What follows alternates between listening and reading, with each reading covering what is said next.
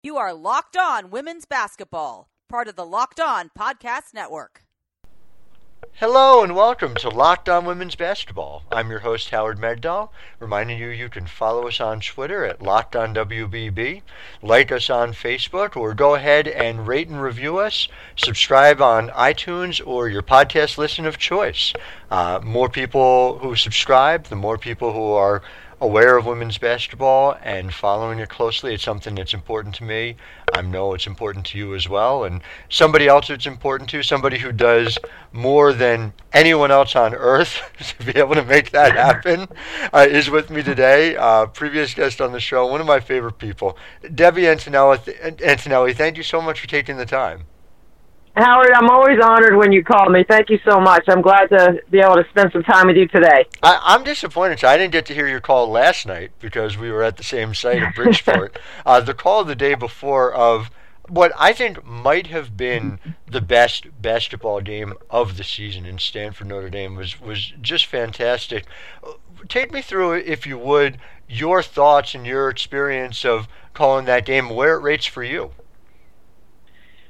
Well, anytime someone gets a chance to cut down the nets, that rate's very high for me, Howard. So I've been fortunate in my career to be in that position a lot on the women's side. And, Stanford is a perennial power. Tara Vanderveer has continued to wave the banner for Pac-12 basketball and is a big fan of all the other teams in the tournament. And I always admire that about her and how she's helped those other programs. And then Muffet McGraw, who's had a chance to play in the Elite Eight 7 other times, and actually she was undefeated in the Elite Eight game until Sunday. Yeah, and barely lost in that situation. Do you think, just jumping off of your point, I see the other Pac-12 coaches do much the same thing. You see Corey Close does that all the time on Twitter and talks about back in the Pac, and Kelly did that in Bridgeport. You see that with Lindsay as well. Do you think that is really just something that comes from the way Tara has always been about the conference? I absolutely believe 100% that is because of Tara, because Tara has helped each one of those coaches that you've mentioned personally with their own programs. Whether she'll tell you a story about how she sent a player to them that couldn't get into Stanford or how she helped them with some other situation, but she's constantly promoting that league, and I think they are good soldiers by helping her. Yeah, it's interesting. Of course, not to her own detriment. She's managed to win a few hundred, now up over 1,000 ball games in order to succeed herself as well. So this one, though, had to mean a little more. It was interesting. I was listening to her talk on the phone call today, and she talked about that this team reminds her of her 92 team. It's more of a blue-collar team. She called them the Jim Harbaugh team for herself. What is your take on this Stanford team? Do you view it as something more than the sum of its parts? Because they do have star talent at the top. I think this is the most emotional I've ever seen Tara over a team. And she actually told me before the game on Sunday, win or lose, this is going to be a really emotional day for me. I think the chemistry of that group is unique and special. I think, she uses Jim Harbaugh. I'm thinking about Jim Beeline, with the grit and the gratitude. It's not just how much Tara loves her team, it's how much those kids love Tara. I've never heard the kids talk about Tara the way they talk about her, and it's really, really cool in this special year where she gets 1,000 wins with this group, and I think it means a lot to her that she could take this team with Carly Samuelson and with Erica McCall as seniors to the Final Four. Now, this is a difficult question, and I've wrestled with it all year. When you break down the two Samuelsons and you try and determine who is the more effective offensive player, whether it's Carly at Stanford or Katie Lou at UConn, both of them, if you go by a synergy offensive points per possession, are in the top 12 in the country. Who do you think is the more effective player, and do you think that there's one whose game stands out for you a little bit more between the two? It's funny because Gino's always saying to Katie Lou, I picked the wrong sister. And I think it's quite funny when he says that. I think they're different. I think Carly works extremely hard off the ball, without the ball, to get open and to set her feet, to make threes. And Katie Lou has a more versatile game where she can post up and she can invert to the block and she can do a few more things off the bounce. I think they're both incredibly talented. They have a certain measure of toughness about them that you see they share. And I think they both appreciate the game. They love the game. And Carly even admitted that she found out, just recently how much she really loved the game and she didn't want it to end for her and her teammates. So I think they're different.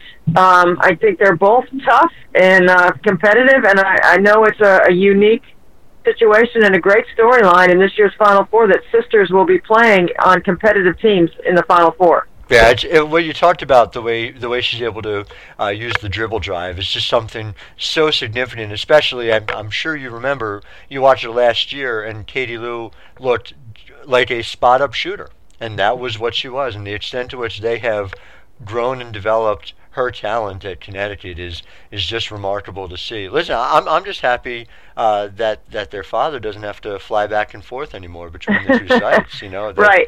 And you're right, Howard. And just to button up your point on Katie Lou, last year 63% of the shots she took were outside the arc. This year it was less than 45. Yeah. Right around 45. I think my number's right. So it just shows what kind of versatile player she's become for Connecticut. Well, they're all complete players. I just wish you'd get to them. But before we do, I just am curious if you think that Stanford now, with McPhee stepping up the way that she has, and Erica McCall has been a constant Iraq, but not necessarily someone who takes over games offensively. Between the two of them and Samuelson, whether that is the offensive firepower that Stanford needs to be able to not just having gotten to the Final Four, but to make a real run at a national championship here. Well, the one thing that you can guarantee is that Tara is going to have a game plan, and her kids are going to execute it, and they are not going to make a mistake very often in that game plan. So with a matchup with South Carolina, the first option is Asia Wilson. They'll do everything they can to try to take that away with great ball pressure, take away the high-low game. And then, McPhee is probably going to be on Kayla Davis, who's had the hot hand for South Carolina in the NCAA tournament. And they're probably not going to guard the point guards for South Carolina, and they're going to force them to make plays. Now, that's not new for South Carolina, but I think they have been able to make some adjustments around that. But I'm just anticipating that is what we'll see from Tara. And with that defensive game plan, yes, I think they do have enough offense to score. It's such a great point because Kayla Davis is the mismatch issue potentially for Stanford. And being able to make sure that someone is able to guard her is going to be so significant. It's something that, quite frankly, no one's been able to do in the tournament so far. But I wonder, and I'm curious your take on this as well. Elena Coates is a tremendous player and is obviously missed. But when you look at the spacing that South Carolina has on the offensive end now, the relative freedom that Asia Wilson has, not having to worry about overlapping movement with Coates down low and trying to coordinate that, and additional freedom that you see from Kayla Davis as well, does it seem to you like something has almost clicked in terms of what Dawn's offense looks like now? I think their offense is better playing with 1 in and 4 out because of the skill set of Kayla Davis and Alicia Gray. And Alicia Gray played some 4 at North Carolina, so it's not a new position for her to be able to counter her perimeter skill with being able to play, some on the block if necessary. The thing that I think has been so impressive is that making this adjustment sort of late. I mean, you remember during the season, Elena got hurt, then she came back, then she got hurt again. And I think what Dawn Staley has done is a tremendous coaching job getting her kids in the right frame of mind. If you're Alicia Gray and you're Kayla Davis, yes, you're looking inside as the first option to establish Asia Wilson, but you don't have to worry about the space. There's going to be opportunity to drive. There's going to be chances for you to be able to be a playmaker, and I didn't think there were that many chances except for in transition. Now when the game slows down in the quarter court, there are gaps and seams that they can get into, and they don't see 2 jerseys all the time. When you think of what will win this game coming up, do you think ultimately that South Carolina's offensive execution has to be the difference, or do you think this really does come down to a question of defensive stops? And the reason why I ask that is, we associate so much of what Stanford does and so much of what Notre Dame does as well at the defensive end. But when you think about down the stretch in that game, that was a series of players making plays, primarily in the half court, in order to take that game right down to the final possession.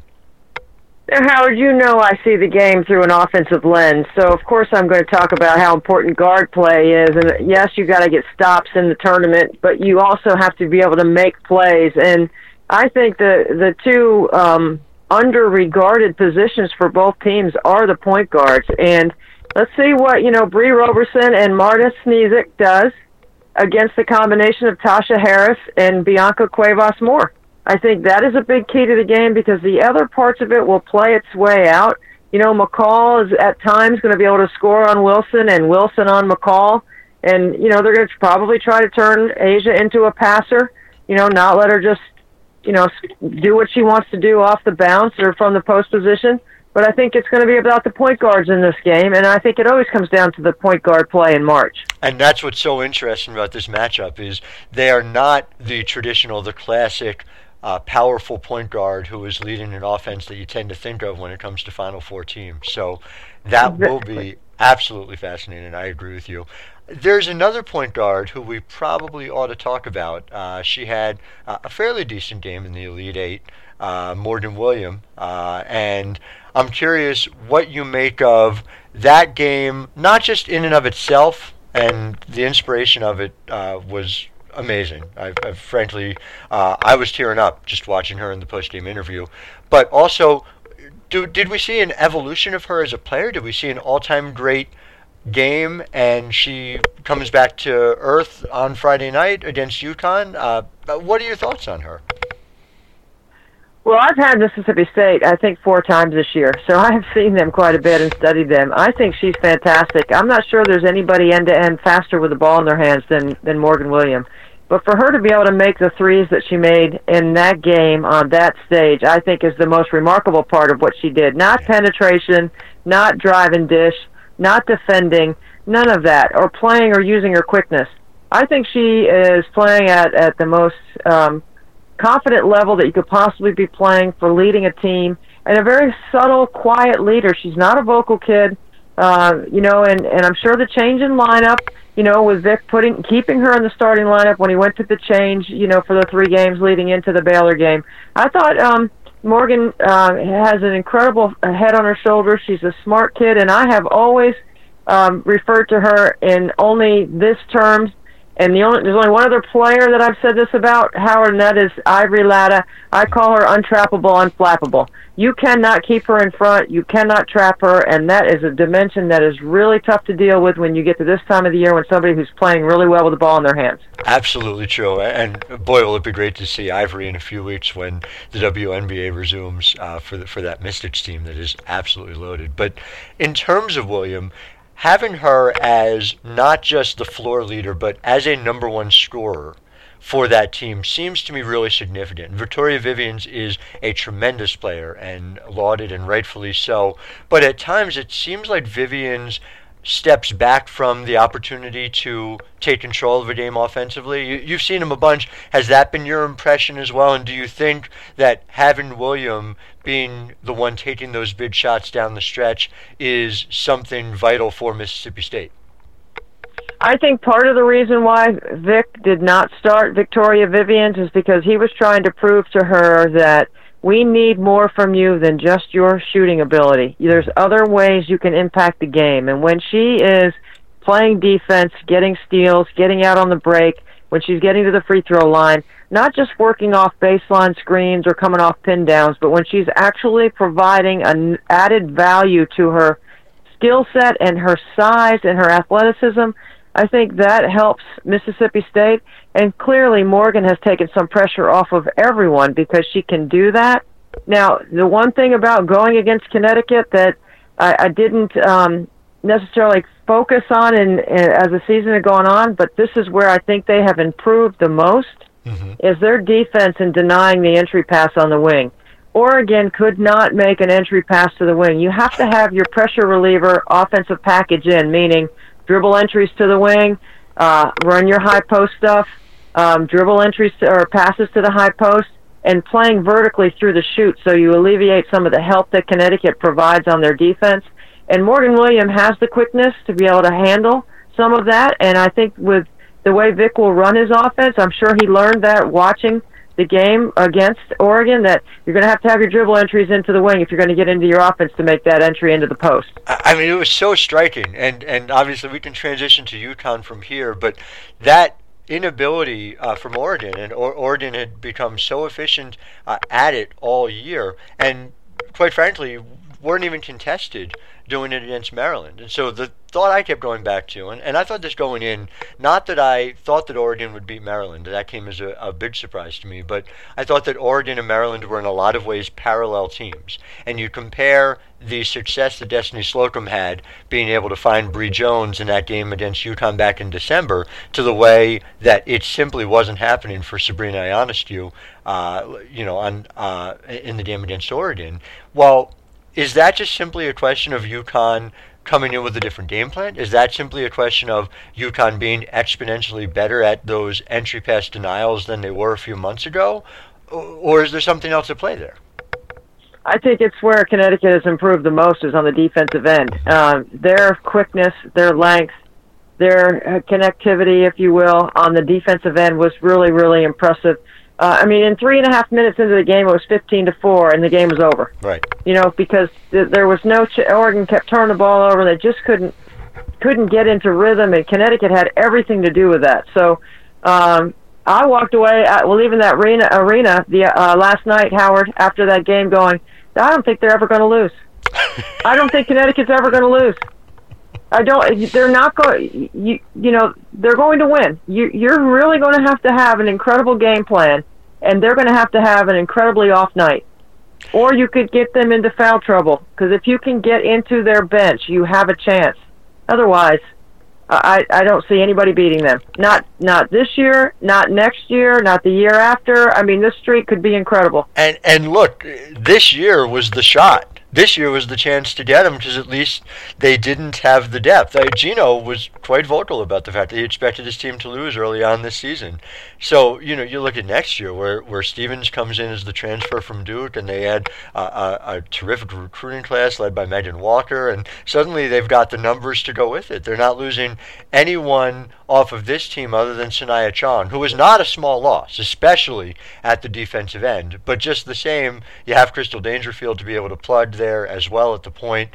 UConn 200, UConn 300 could be a thing that we start to talk about. I agree. Just to finish up that point on Mississippi State before we get to UConn, in terms of McCowan being able to be quick enough to get those entry passes, is that something realistic? We know Morgan Williams is going to be quick enough to be able to find her.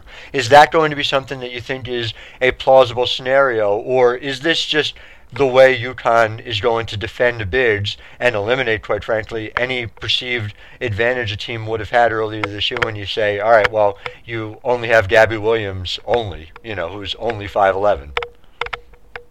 Well, the size for Mississippi State is certainly impressive. And honestly, McCowan doesn't have a lot of post moves or some sort of counter that she can go to. Right. So if you make plays in the chute, which is the free throw lane extended, okay, it's very difficult to bring help on that high-low pass. Mm-hmm. See, to me, that is how, if Mississippi State starts out the game looking in the chute, trying to make passes to the elbows, to the high-low game, through the middle of the floor, you can take away some of that help. If you can get Gabby Williams or Nafisa Collier in a one-on-one with McCowan, you might be able to get them in foul trouble. And you're going to have to find early offense, and McCowan and Chinwe Okorie are going to have to run the floor hard every time to try to get early post-up position, because if you can do that, you can put some pressure on them. But if you start playing side to side, east to west, that's Connecticut's advantage. Yeah. So early offense plays in the chute. And I'm willing to bet that the thing that Kelly Graves most regrets from early on last night was you had Gabby Williams got her first foul on the open floor, and they simply didn't find a way to put pressure on her to get that second foul. I was surprised we didn't see McGuire out of the high post being able to try to deliver that ball to Ruthie, especially early on, and that might have changed at least some tenor of the early part of the game. Then again, 90-52 and all the things that UConn did, hard to imagine. So let's talk about UConn, because they certainly look as unbeatable as they did for much of last year. And that was the critical difference this year. The idea being that Connecticut, even if everything went right for the other team last year, it wasn't going to be enough. It wasn't going to be close to enough. And we saw a number of times this year, whether it was the Maryland game, whether it was Florida State, who was right there with them, even Baylor for a significant period of time, South Carolina for, let's say, a quarter and a half. There were teams that could match up with this Connecticut team. I think one of the big differences is Sanaya Chan, who is giving them that senior point guard and that significant floor leader day in and day out that Crystal Dangerfield, for all of her talent and future potential, was not giving them quite yet. Do you see a scenario for any of the teams remaining to beat Connecticut? Have you ever seen any underdog movies like Rudy or Little Giants? Yes. Or NC State's 30 for 30, where Jim Valvano took down Houston in Phi Slamma Jamma? Yes, indeed. If I'm those three teams, Howard, that's what I'm watching. Forget the game film. I'm putting those inspirational movies in front of my team right now, and I'm saying, look what Jim Valvano did. No one thought NC State could possibly beat Phi Slamma Jamma in the 1983 National Championship.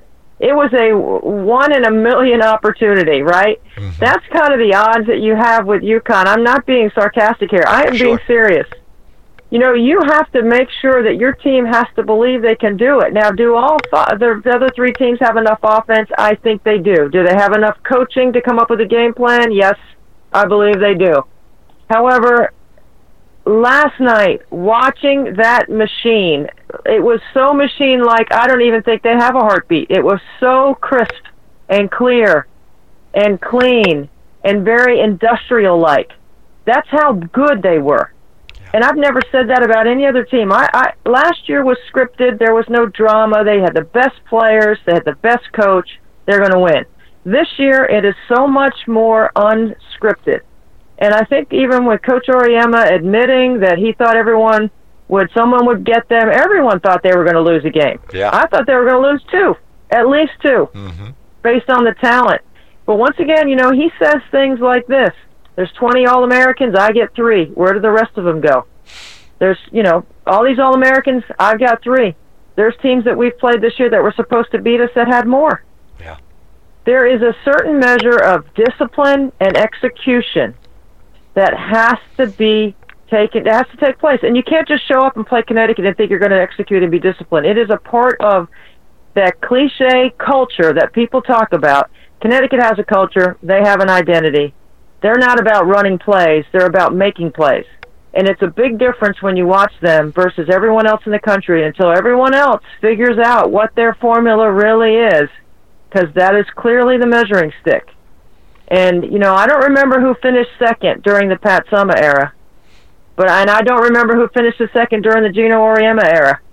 So if you're really going to compete, you're going to have to really challenge yourself to look at what you're doing with your culture, and can you ever put in the good basketball habits that can compete and play for 40 minutes against a team like Connecticut? Because right now, it's incredibly difficult to do so. And I know, as good as all the other three teams are, and as much as we like to talk about parity and depth, until somebody beats them, I don't know if we can talk about it. Well, those are the two tracks, right? The parity and depth is clearly improving in the game, top to bottom, and the Pac-12 is a great example of that. But at the very top, you're absolutely right. There is not a challenger right now. And I walked out of Bridgeport feeling the same way you did, just this feeling like, wow, it's hard to imagine that anyone is ever going to beat this team. So it will be fascinating to see. But someday, and I said that to you last night, someday we're going to be there when it happens. It may be a long, long time from now, and we'll remember that moment for the rest of our lives, just as I'm sure we'll remember this team. That's for sure. Well, Debbie, what can people look for from you this week coming up in Dallas? Oh gosh, I'm spending one day here at home. I'm in the car rider line waiting for one kid, and then I'm going to the other school to pick up the other. But I'll get in Dallas tomorrow. I've got a couple of meetings. I am speaking to the coaches under 30 years of age. They have a group that I'll get to speak to on Thursday. But I'll be in the arena.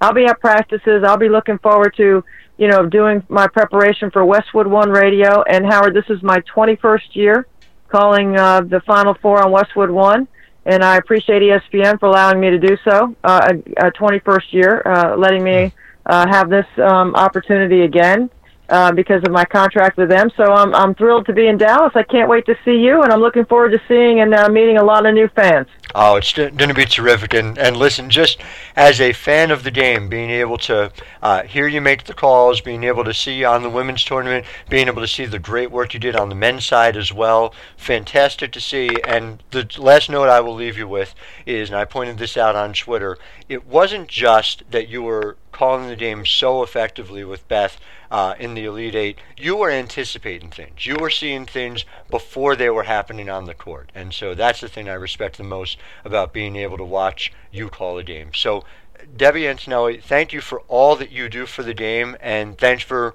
being on the podcast today. Really appreciate it. Howard, thank you for all that you do for the game, and I appreciate you having me on, and I look forward to seeing you, my friend. Sounds good to me, and a reminder to our listeners, you can follow us on Twitter at LockedOnWBB, like us on Facebook, or go ahead and subscribe to us on iTunes, your podcast listen of choice. I'm Howard Megdal, wishing you a wonderful day.